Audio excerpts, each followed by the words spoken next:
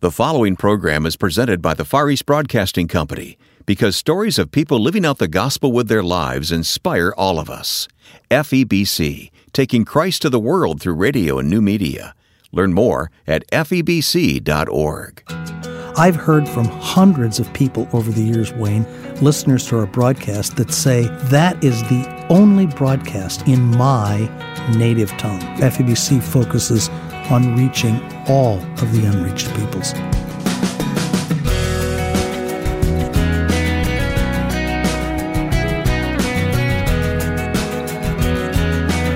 Travels with Ed coming up now on First Person as we talk with Ed Cannon, president of the Far East Broadcasting Company, following his recent ministry trip. Welcome to this week's program. I'm Wayne Shepherd. We'll get started and hear from Ed in just a moment. First Person has a website where we archive our past programs and make them available for online listening. It's firstpersoninterview.com. But an even easier way to listen is by downloading our free smartphone app, First Person Interview. Whether you use an Apple device or Android, you can download this free app from your respective app store and listen to our interviews anywhere, anytime. Just search for First Person Interview. I'm very grateful for the partnership we have with the Far East Broadcasting Company, and from time to time I enjoy the opportunity to sit down in the studio with Ed Cannon, who is often just home from visiting some of the countries where FEBC is actively proclaiming the gospel. That's what you're going to hear now. And to begin, I asked Ed what is uppermost in his mind as he visits various countries. Spreading the gospel to the least reached people around the earth and using radio and new media to do that. That's been your heartbeat for a while now, hasn't it? It has, and it's really exciting, and it's very different. It might sound like one subject, but it's really multiple subjects under one priority. Mm-hmm. And I say that because, Wayne, for 75 years, the Far East Broadcasting Company has focused on shortwave radio, which was an incredibly powerful tool and still today is powerful in different ways. Shortwave radio is no longer listened to in the big cities of China or Indonesia or Russia, where it was once very, very popular. Now those large cities are completely consumed with cell phone listening, internet listening, and now this emergence of social media, where we see an explosion of listeners. And it's a different media to get into because we have to have people that understand how to use the technology of social media to grip an audience, to get their attention, to hold them, and yet at the same time to use it as a means to communicate the good news of Jesus Christ. I want to talk more about social media, but can I take you back to shortwave radio for a moment? Some people may think that shortwave radio is an older technology that has lost its effectiveness. Nothing could be further from the truth. That's right. I think the effectiveness of shortwave radio is different than it was 50 years ago. As you said, it's not in the cities. It's not utilized there. We received 800,000 emails and contacts from rural China about people listening to shortwave radio. We know in groups of remote regions of North, Southeast Asia, where the ethnic minority tribes are essentially divorced from modern civilization, they have no other access to outside communication except shortwave radio. And they listen, and we know, because we're getting tremendous responses from those people. While it might be a small group and smaller numbers compared to those things which we see on social media, it's still a very effective means of reaching those billions of people who live outside of the regions of the big cities of Asia, where we do our broadcasting. So FEBC doesn't intend to pull back at all from shortwave broadcasting? Interestingly, I've been challenged by many of my colleagues in the radio business to say, well, shortwave is an older technology, it's not really being used. But when I show them the numbers and responses that we get from people out in these rural regions, it's in the millions. And we still get many, many, many people who say the only way I can hear a Christian message, not in the church, not on AM or FM radio, not on the internet, is shortwave radio. And so we will continue until everyone has heard to broadcast on what we feel is one of the most effective mediums available today, and that's good old-fashioned shortwave radio. I find that interesting because shortwave is so unfamiliar to us. Americans don't listen to shortwave radio, but as you said, in many parts of the world where there's no other option, that's how the gospel gets through. Wayne, when I travel around the world, I often make our guys stop for me at the little electronics shops, which nowadays are sort of dominated by cell phones out in the front on display for sale, many of which I'm quite confident have been stolen and are being resold. However, I ask them, do you have shortwave radios here?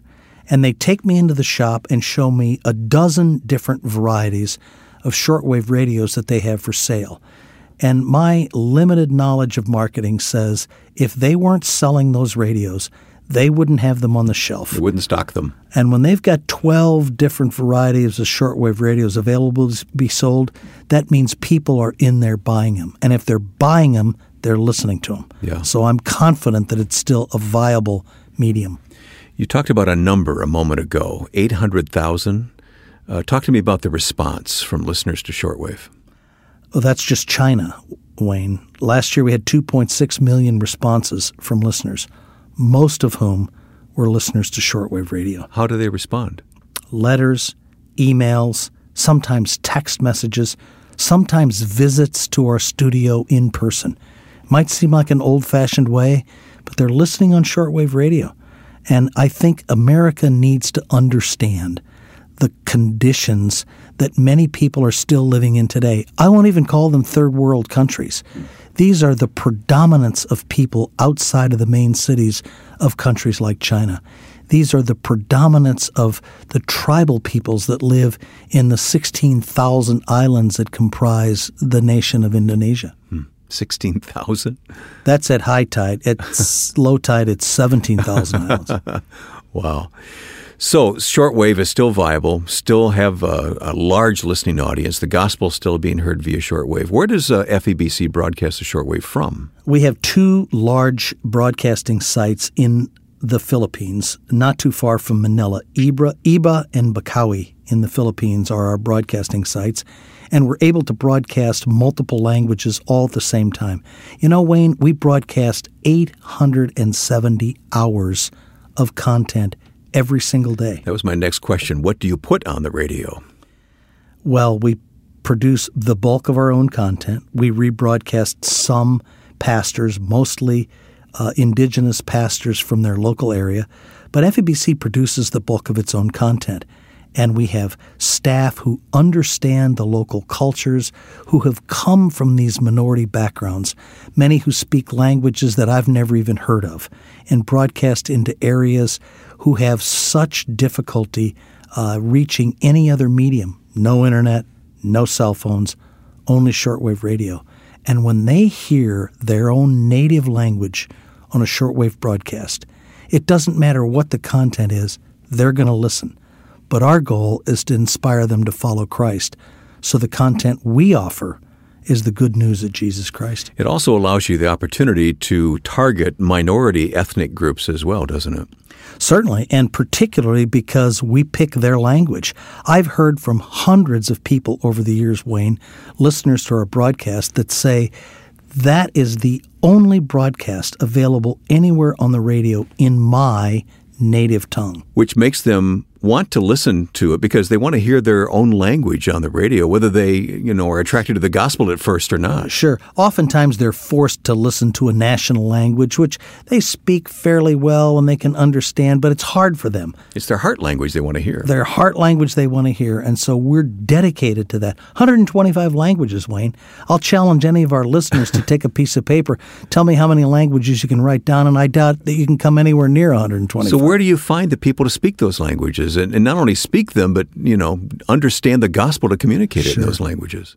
It does sound like a daunting task, doesn't it? Yeah. But I'll quote our founder, Bob Bowman, who, when asked that question on a national television broadcast, said, well, you see, we don't find them. God sends them to us.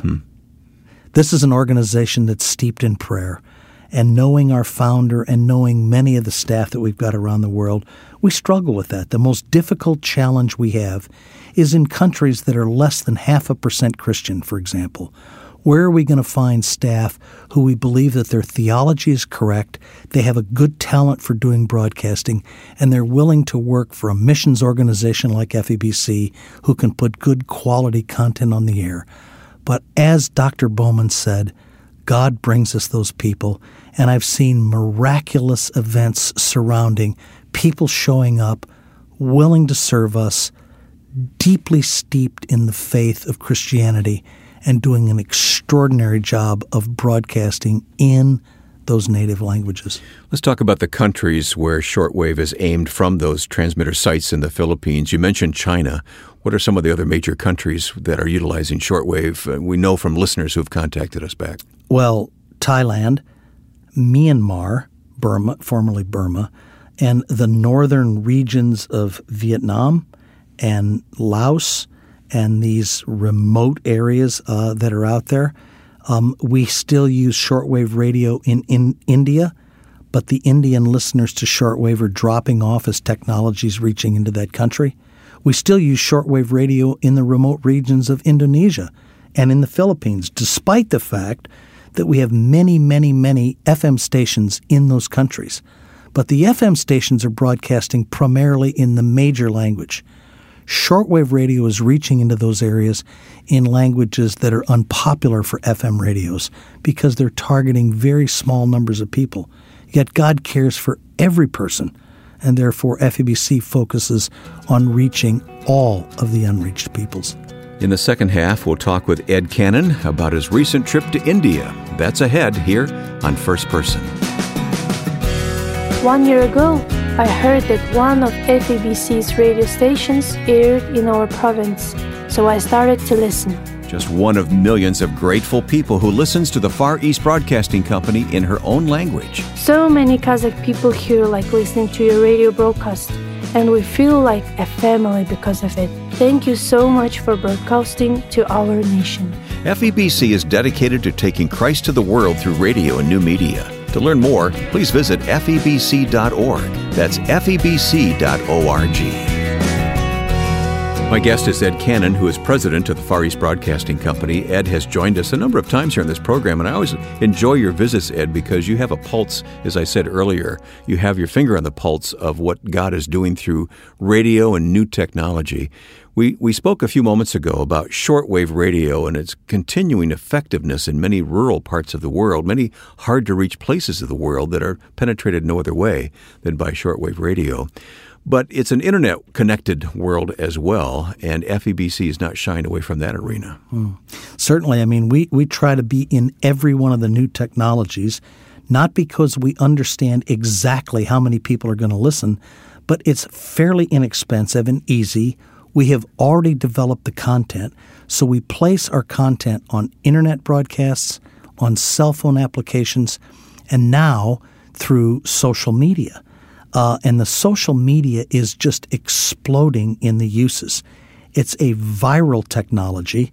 We have a few of our broadcasters who target young people with exciting, dynamic, and very interesting programming, which once a few people listen, they share with their friends, and the numbers grow dramatically overnight. Exponentially. That's how it works. Just a few years of our broadcast in the Russian language have resulted in over 10 million followers of our programming.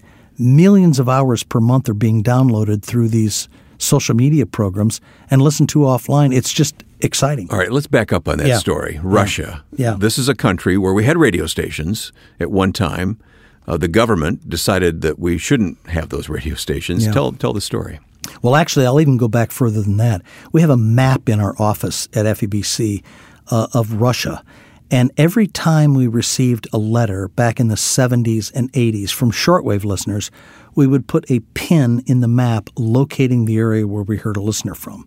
Over the course of about 5 or so years, that map became completely covered by pins, except a few regions up in Siberia where there aren't enough people to have responded. But FEBC's shortwave radio had a huge impact. Then we moved to AM and FM radio within the country of Russia, as we believed people were migrating off of shortwave and starting to listen to AM and FM radio. those programs became very popular. We knew we had people listening to particularly these two large AM stations, one in Moscow, one in St. Petersburg. But then the government said, we're going to take these broadcasts off the air. We're going to pull these licenses from FEBC. They gave us 3 months, Wayne, to say the license will still be good for 3 more months. So our staff rightly went on the radio immediately and said, these programs are going away, but you can listen on internet, on satellite, on cell phone, on social media. And here's how to get those programs. Overnight, we started seeing very significant uptake on people going to our social media sites. And when the radio stations went off the air, we were already in the hundreds of thousands. Those numbers, as I said, now are over 10 million. And we believe that we have 10 times the number of listeners now via social media in Russia that we ever had in the AM and FM radio stations. So we find it just very encouraging that what man intended for evil, God is using for good. Right. It's cheaper. It's more effective. It's in the hand of every person. They can listen anywhere, anytime on their cell phone. And we're using that opportunity to get the gospel to the people of Russia. What are some of the other countries where social media and internet programs are having an impact? Well, of course, China. The numbers are absolutely astounding of the number of people who go to the internet and download content. Technically, it's not favorable for the government, but they've given us a web page. They allow it to function, so we feel God's blessing and hand of protection there as people are downloading 2 million hours a week of our content off of the internet. It's Christian content in a country that's desperately in need of it. We have a huge social media presence now in Indonesia, which is the 4th largest country in the world. It's a country of almost 300 million people. It's a significant population, and they're very active in their use of internet, cell phones, and social media. And it's predominantly Muslim. About 85%. But we don't get any objection from the government to using the signals there, and they're very active in social media. So we have an opportunity, and we've moved into that space, and it's very effective. I know you were recently in India, and when you came home, we spoke briefly about it, and it sounds to me like your perspective on India changed somewhat from having been there. Well, I know there's some real challenges, and what I find is that the use of media in India is very different than our other countries, and that shouldn't surprise me because every time we talk, Wayne, I explain to you that each country is very, very different, despite the fact that we've got the same mission and intention. But in India, we're finding it very difficult to reach listeners through the standard broadcast and expect a result. What our staff do there is give sacrificially of their own personal lives. They do their broadcasts, and then they invite particular areas, cities, to have gatherings of people.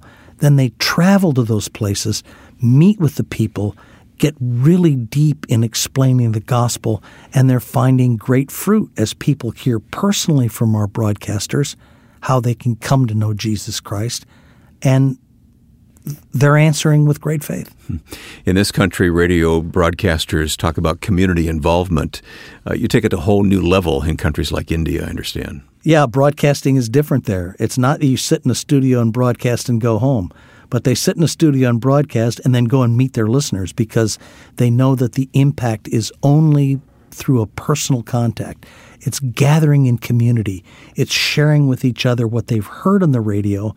And when our broadcasters get involved, then we are truly close to the listener, which has actually been one of FEBC's strategic pillars from our very beginning. Isn't it? Yeah. So did you tag along with the broadcasters as they fanned out to meet listeners and talk with listeners? Yeah, I actually went on one of those trips. It was just a short drive, they said, from Delhi where we went. It turned out to be a little over 4 hours. Yeah, just a jaunt. It was 110 degrees that day. Oh. I saw a thermometer actually at one place that said 125, but I think that was a little bit off.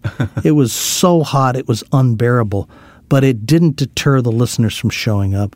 It didn't deter our staff from demonstrating great joy as they met the listeners, shared the good news of Christ, talked about the ability for us to actually reach out through the radio and become friends and become connected and become community with our listeners, which is the way the staff in India is generating knowledge and confidence in the broadcast community and as a result, placing their faith in what they tell them and coming to faith in Jesus Christ. Yeah. I have traveled with you a couple of times to some of these countries, and I wrote about this recently, but I said that these broadcasters don't need to learn from me how to do broadcasting. They know how to broadcast effectively. They just need our help and our encouragement. Encouragement's the big thing in our prayers, right? Encouragement in our prayers, yeah, that's right. And they don't show a need for help. They demonstrate a humble confidence. And the thing that overwhelms me, Wayne, is when I hear lines from our staff over and over and over. It's not because of our competency what's happening. It's because of what God has done through us. Mm-hmm. It's God's voice speaking through my microphone into the hearts of our listeners, and His Holy Spirit, which is transforming them for Christ. And this humble, dedicated staff need only one thing from us: prayer, prayer, prayer. Mm-hmm. For protection, for strength, for perseverance, for endurance, and that they might be encouraged by the fruit that they see as a result of their incredible hard work. How long have you been leading FEBC as president now, Ed? Just a little over 7 years, Wayne. How are you different personally because of this experience? Oh, I am constantly convicted by the dedication of staff in places like Pakistan and Russia and Indonesia and India and China. The peril with which they do their job, which they're undaunted. They are fearless, and they're constantly smiling. I was complaining to one of the guys on my most recent trip that I have to get up at 3:45 in the morning tomorrow to go and get on an airplane. And I said, I certainly hope you don't have to get up that early. And he smiled and said, well, actually I get up at 4 o'clock in the morning every day so that my wife and I can spend a few hours praying together before she goes to work. And I felt embarrassed, Wayne, that what I think is hard work to them is everyday life. These people are so dedicated and yet so humble, always pointing to God, always giving Him the praise and honor and glory, and always turning to Him as a source of their passion, their drive, and their desire to fulfill the Great Commission, which gives me great confidence in this organization, that when you have an organization that's filled with people of that level of humility and that level of dedication to getting God's work done, we will fulfill our mission until all have heard. You've been listening to the president of the Far East Broadcasting Company, Ed Cannon, who joined me in the studio with an update on FEBC's ministry. Soon, FEBC will celebrate its 75th anniversary, and while it has an incredible history of faithfully broadcasting the gospel, its present ministry is ever expanding, reaching more and more people with the message of God's Word. As you heard today, one distinctive of this ministry is that the gospel is always heard in the local language, even minority languages, with local believers. This week, when you visit FEBC.org, you'll read about how God is using shortwave radio programs to reach people in largely rural areas. In this digital age, when new technology is opening up new opportunities, shortwave radio is still very effective. Learn why when you visit FEBC.org. And take a few moments to watch any of a number of video stories which can be found on the website. Again, it's FEBC.org. The schedule of upcoming interviews here on First Person can be found at firstpersoninterview.com. Now, with thanks to my friend and producer Joe Carlson, I'm Wayne Shepherd. Be sure to join us next time, right here, for First Person.